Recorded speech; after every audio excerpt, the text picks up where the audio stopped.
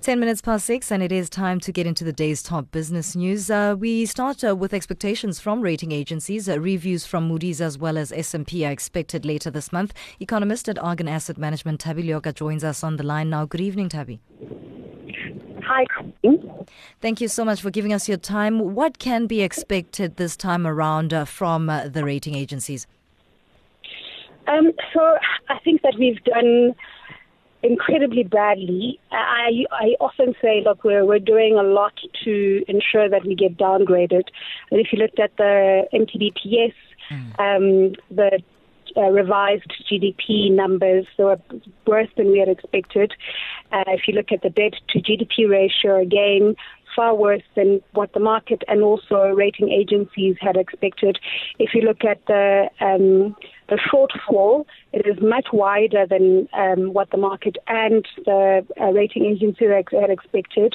And now we have the problem with the DDG for Treasury, Michael Sachs, resigning, which is also not positive, even though the resignation of an official is not something that will determine a rating's direction, but it does speak to issues in the budgeting process. In other words, the fears that are coming across are warranted, given that by later this month, those rating agencies are largely expected to downgrade South Africa.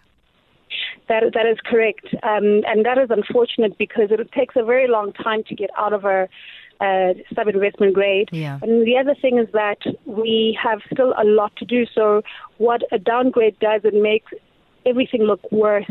So if we do get downgraded, we'll see outflows, the currency will weaken, the economy will probably go into recession, the budget deficit will worsen, the debt to GDP will worsen, so it just sinks us deeper into an economic rut.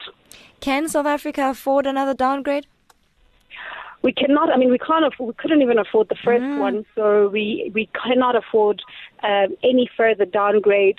This will make our debt servicing cost higher. Already, it's about just less than 15% of revenues, and that's an extraordinary amount of money. We also will see, it will impact on the everyday man in the street through inflation, especially. We saw one rate cut, and we thought that we'd see a series of rate cuts, but that is not to be. Look at the currency today, over 14 and 50 rands to the dollar. And I think that with heightened risk going into December, the currency is unlikely to fall back into the 13 rand territory. The rating agencies have also indicated previously that political uncertainty is a concern. Do we expect this narrative to come out in them giving their reviews, especially as we head towards December for that ANC elective conference? Yeah, their review will be released on the 24th of November, so it will be before their conference.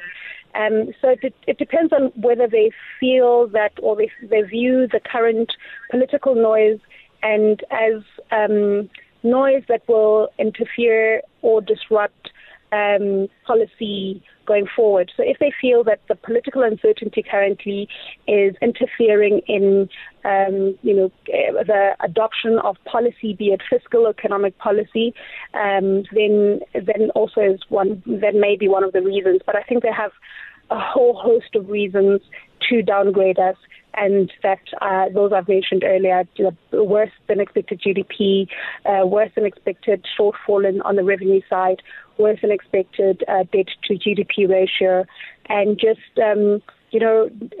especially going forward. So they don't look at what is happening now; they look at the future numbers. So our estimates in the outer years just look very bleak. Lastly, Tabi, is there still hope for South Africa? Can the situation be turned around in any way? Without great leadership, it won't. I don't think anything that we'll see will turn the corner, so to speak. I think that we are in desperate need of great leadership. That is also leadership that will identify our problems and be able to to turn the ship. Currently, I don't think that is the focus. The economy has taken the back foot, and what people are focused on, or at least leaders are focused on, is the elections and whether they have a future in the next in the 2019 election. Thank you so much for your time. Always a pleasure speaking to you. Economist at Argan Asset Management, Thabi Leoka, talking to us about expectations from rating agencies right here on Money Talk on Mix 93.8 FM as we get into the day's top business news.